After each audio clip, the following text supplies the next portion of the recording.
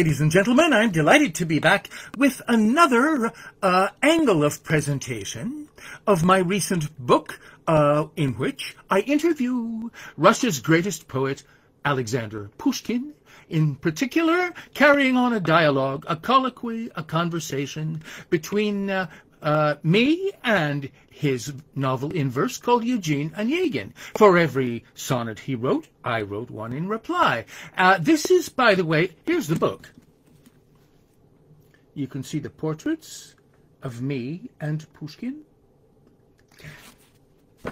It's one in a series of interview books. I seem to have invented this genre. One of the earliest was this one, Shakespeare, in which you see me and Shakespeare lined up here. Basically, I took his 154 sonnets and wrote Shakespearean sonnet replies to them. And then another good example is Rilke's Art of Metrical Melody. Here I have translated from Rainer Maria Rilke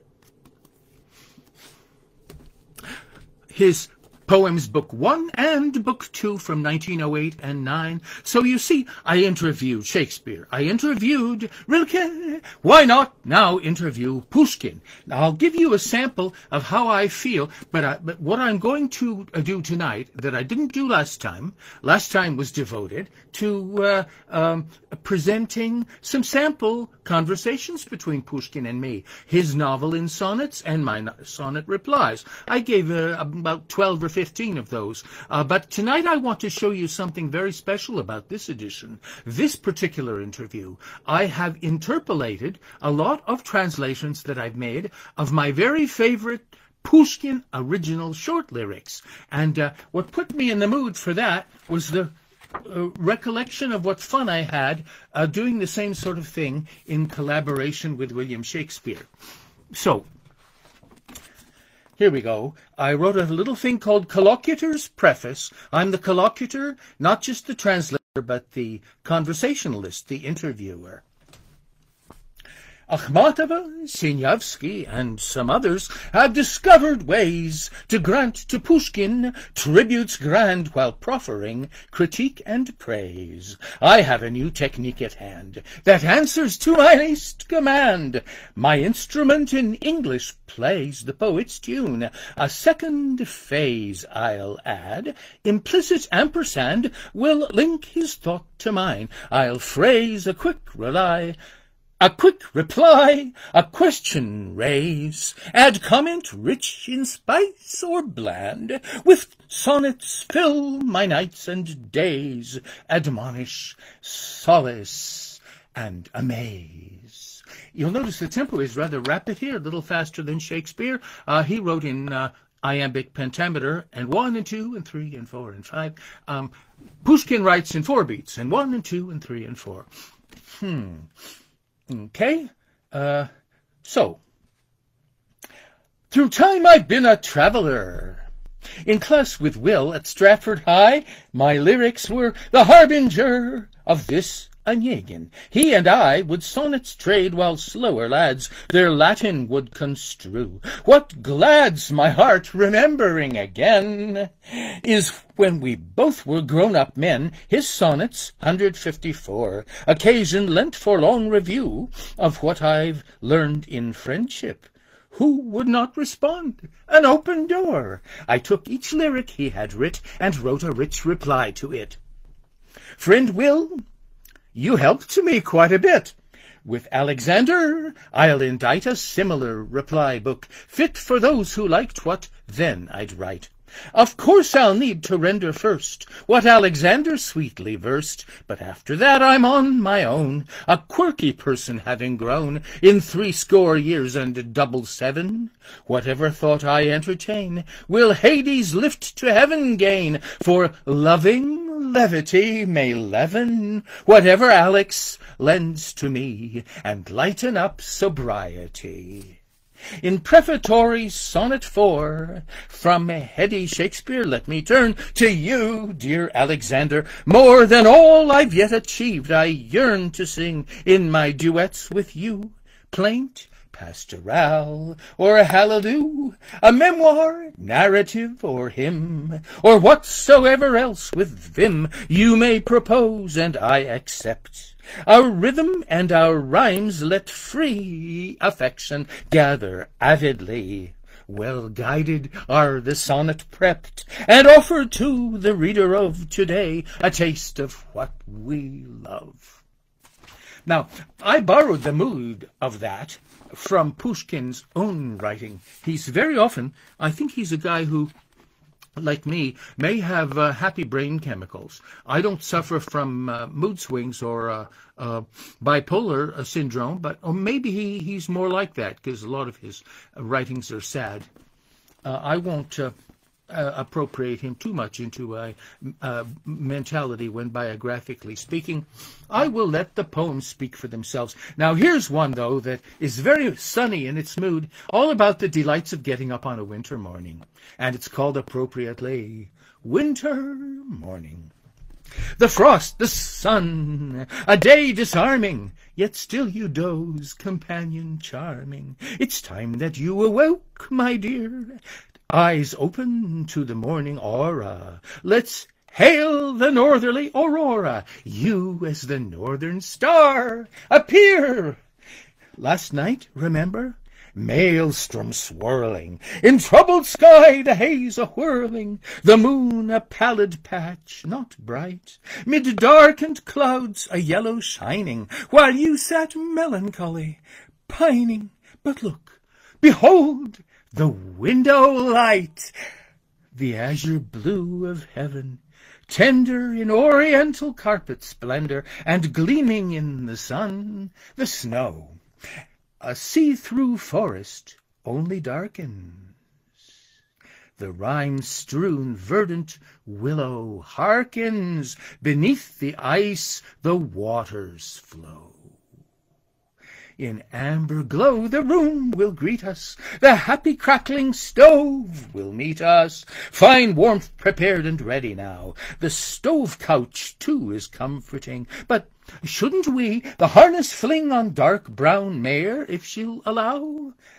Along the morning snow path sliding, dear friend, we'll like the sleigh ride, guiding the restive, the impatient steed, and visit empty fields in snow, the forest, thick not long ago, the shoreline that I love indeed.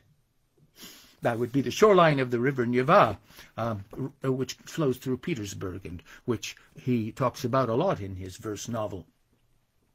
Okay, so that gives you a mood. Now let's see. Oh, let's try on another poem that he writes to show, shall we say, the sanguine side of his character, the cheerful aspect of his personality.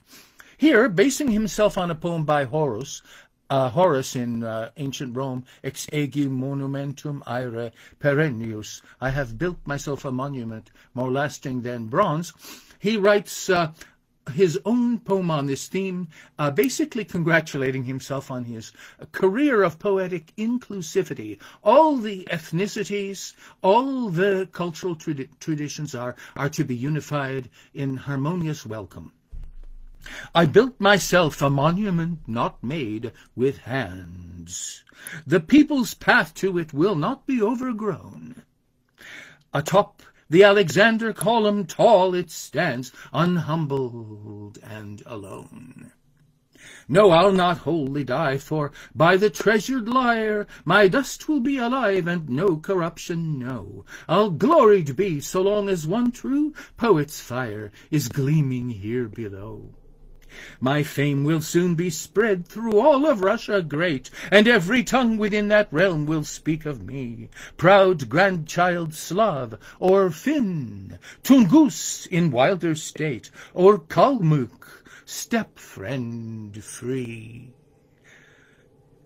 And I will ever be more cherished by the folk, because in this my cruel epoch I would prize the free. Good feeling with my kindly lyre awoke, and for the fallen sighs. To this divine command submit, muse, willingly. You hold no fear of injury, you need no wreath. Take laurel, slander take, with equanimity. Regard not fools beneath. Well, all right, that gives you a nice positive viewpoint of his career and life as he reviews them. Now here I'd like to try something rather different.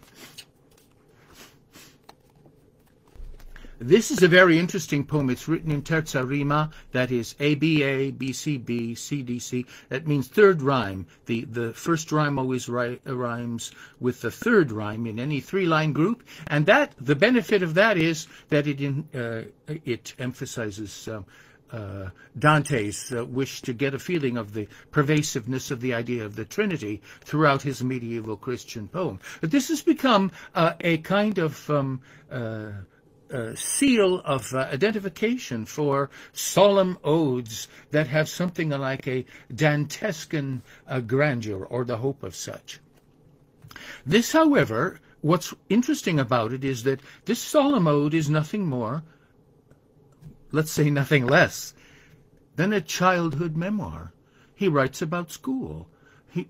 His feelings about those times are not at all what you'd expect, I think. And this is one of the most moving poems. It's a really rather a chilling poem in some ways. It's quite startling, let's put it that way. Here we go. Earliest memories return to me.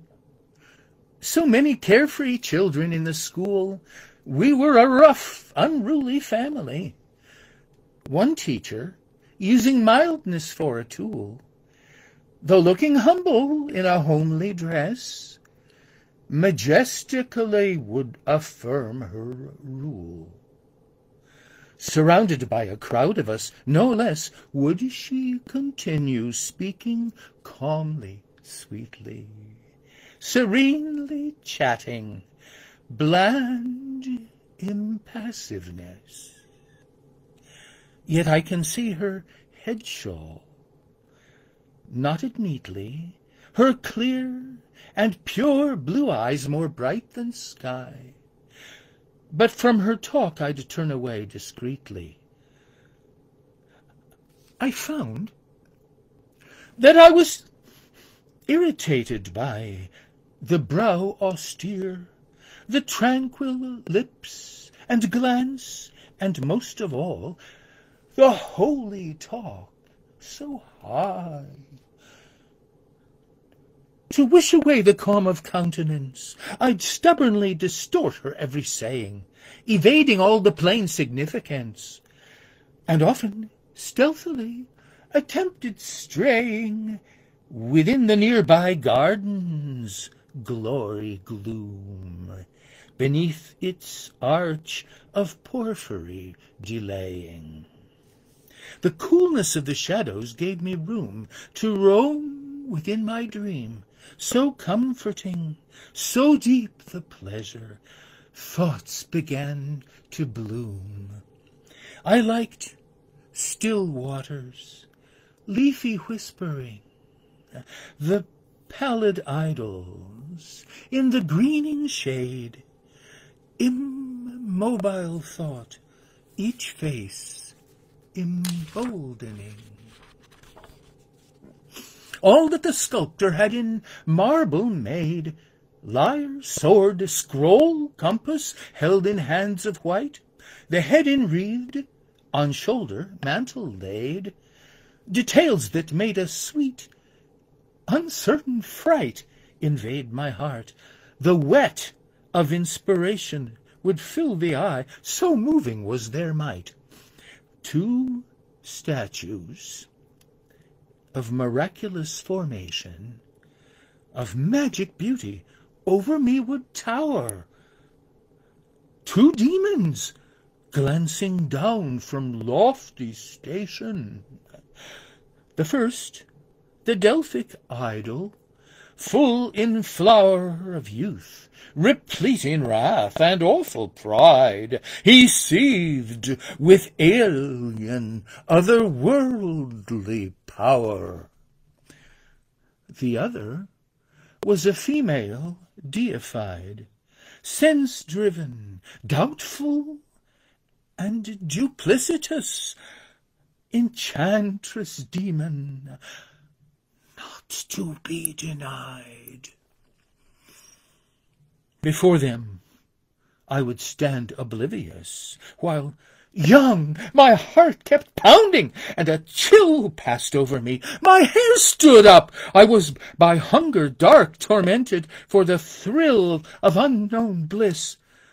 Lost hope and apathy enchained me, useless in my youth, until I took to living lonely, silently, in bitter brooding, for the garden idols had cast their spirit shadows over me.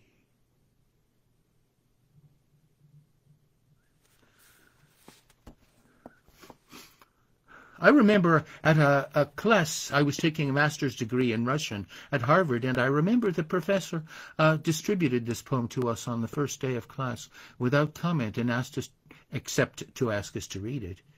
And then we had quite a discussion. However, I'm not going to talk further about it. My idea is to present to you Pushkin, not me. So let's try one of his other quite extraordinary talents. Ballad writing, story poems, nice and short, and singable, like the ballads you perhaps used to sing, Barbary Ellen or John Henry. Once there lived a simple knight. He was silent, he was poor, ever grave, with visage white, bold and brave, and straight and sure. He maintained a single vision, unattainable by thought. Gravely had that sole decision in his heart an image wrought. Near a cross, when once he'd been to Geneva travelling, Mary Virgin had he seen, mother pure of Christ the King. Ever after, spirit burning, he declined to cast a glance at a living woman. Yearning never turned his countenance. To the knightly visor never from his face would he remove. Rosary would be forever single emblem of his love. Not the Father, not the Son, nor the Holy Ghost would he favor with his thanks. He won fame for singularity. All night long he venerated Theodule, her icon pure, gazing sorrowfully, fated tearful dolour to endure. Piously to her he kneeled, faith and charity imbibed, Mater Dei Ave he on a shield in blood inscribed. Should his fellow paladin on the plains of Palestine seek a sacred fame to win, shouting names of ladies fine, "Light of heaven, holy rose!" cried the knight with soul aflame. Fright into the heart of foes entered whom none else might tame. Lonely to his home returned, he would rest, and there abide silent, while a sorrow burned. Then, yet unabsolved, he died. While the paladin was dying, came the evil spirit fell, planning craftily and trying hard to hale his soul to hell. He had slighted heaven's king, neither fasted nor confessed, and his way of following Mary, how could that be blessed? Yet Our Lady, free of sin, interceded for her son. She would let her paladin to the happy kingdom come.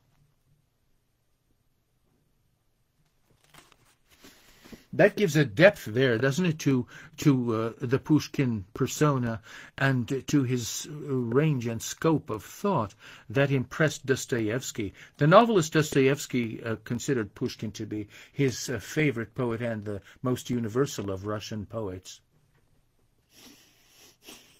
Now, I'd like to turn lastly for Pushkin. I might give you a couple of samples of his disciple Lermontov, but the main thing by Pushkin that I wish to concentrate on as my concluding offering from him is this poem that I memorized when I was majoring in Russian at Indiana University as a teenager.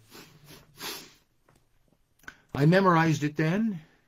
I've got still a couple of stanzas in my mind, and I can give them to you after the poem is over so you can see how glorious the original is. This stamped itself on my mind as the example preeminently of Pushkin's incomparable poetic power. It's an astonishing thing. It's a song from his mini play, almost a micro play. He wrote 4 things that he called little tragedies. Mozart and Salieri was one, and Schaffer incorporated practically the whole thing into his play Amadeus, though he wouldn't admit it. Feast in Time of Plague is one of the 4 mini-dramas, and Pushkin wrote this song as part of the play. When wilding winter in her might, as valiant captain leads the fight, the shagged militia troops are snows and storm and frost by night and day, but crackling hearth may cold oppose, with wintry heat the feast made gay. The queen of threat in mocking crown, the plague herself, to us comes down, appealing heaped up harvest great, through thinnest window day and night. What now? What aid? We see our fate. We hear the graveyard spade in fright. As from the winter's cruel play, from plague, let's lock ourselves away. We'll light the fire, the goblet fill, all heedlessly to drown our thought. At banquets and in ballrooms mill about, praise plague queen as we ought. There is a drunkenness in fight, in prospect of the pit of night, in seething waves of ocean main, in stormy waters darkness vague, in crazed Arabian hurricane, and in the breathing of the plague. Whatever menace threatens death will hold for mortal heart and breath delights we never can explain. A pledge, perhaps, of deathless life? And happy he who'll brave the pain to find and know them in that strife. And so to you, O plague, all praise! We fearless face the end of days. Hear unappalled your call of death. We foam the goblets up, they're filled. Drink friendly of the rose-made breath that well may be with plague instilled.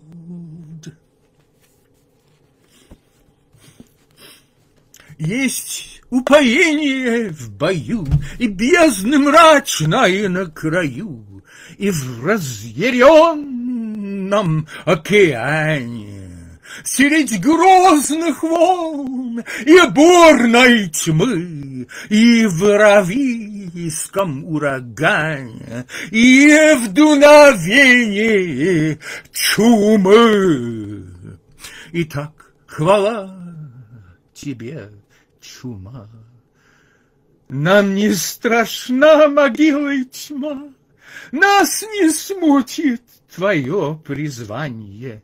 Бокалы пеним дружно мы, и девы розы пьем дыхание, быть может, полное чумы.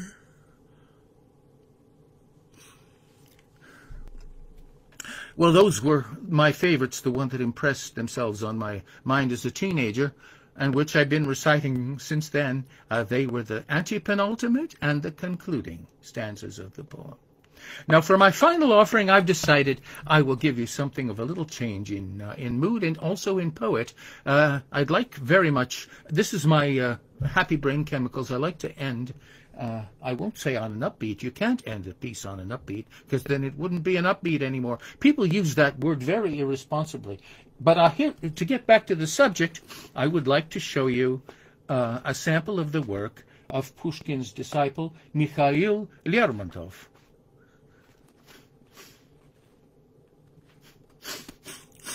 This is apropos of a performance in Onegin where a young woman, perhaps trying to make a nice impression on a possible suitor for her hand in marriage, is performing a song about a mermaid.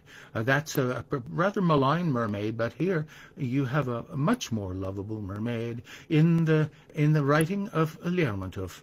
He writes a poem called Mermaid, and then there's a poet 100 years later named Balmont, another favorite of mine, and he writes a reply poem on the mermaid, and then I'll briefly comment on them in a short concluding verse. Here we go.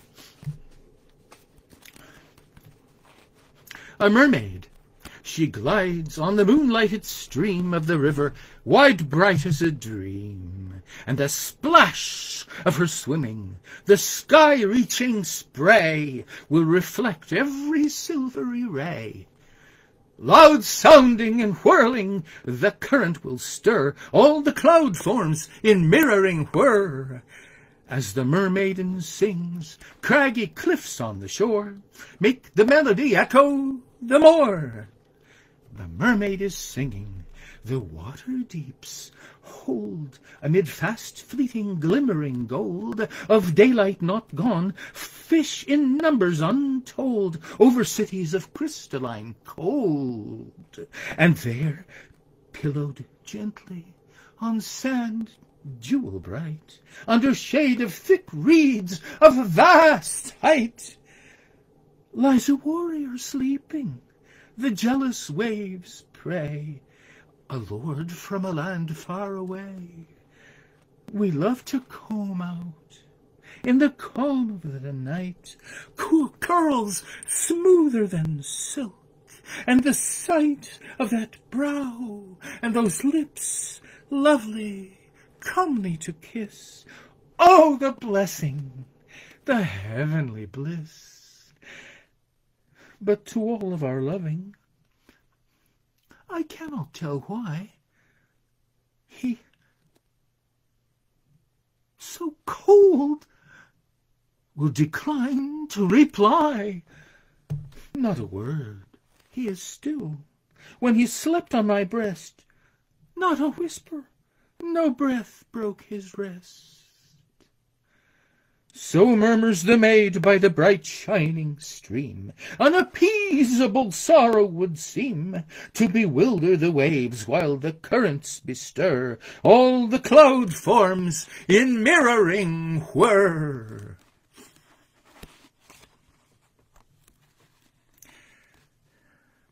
Here's the reply, if you like. It's another poem on mermaids by Konstantin Balmont. Balmont, it's a lot shorter, and it's a different mood entirely. Well then, catch if you can. Freely take, and with ease. You're unique among humans. You know how to please. Till you finally came, I was freezing and pale. From the deep and the quiet, the shade do I hail. Slower, slower. The moon's getting warmer tonight. Young and growing, you see? 'Tis enkindled with light, with a waft of blue mist. Well then, kiss, are you mine? Here and here, yes, and here. Ah, with you it's divine. Here's my concluding reply to Balmont's Mermaid.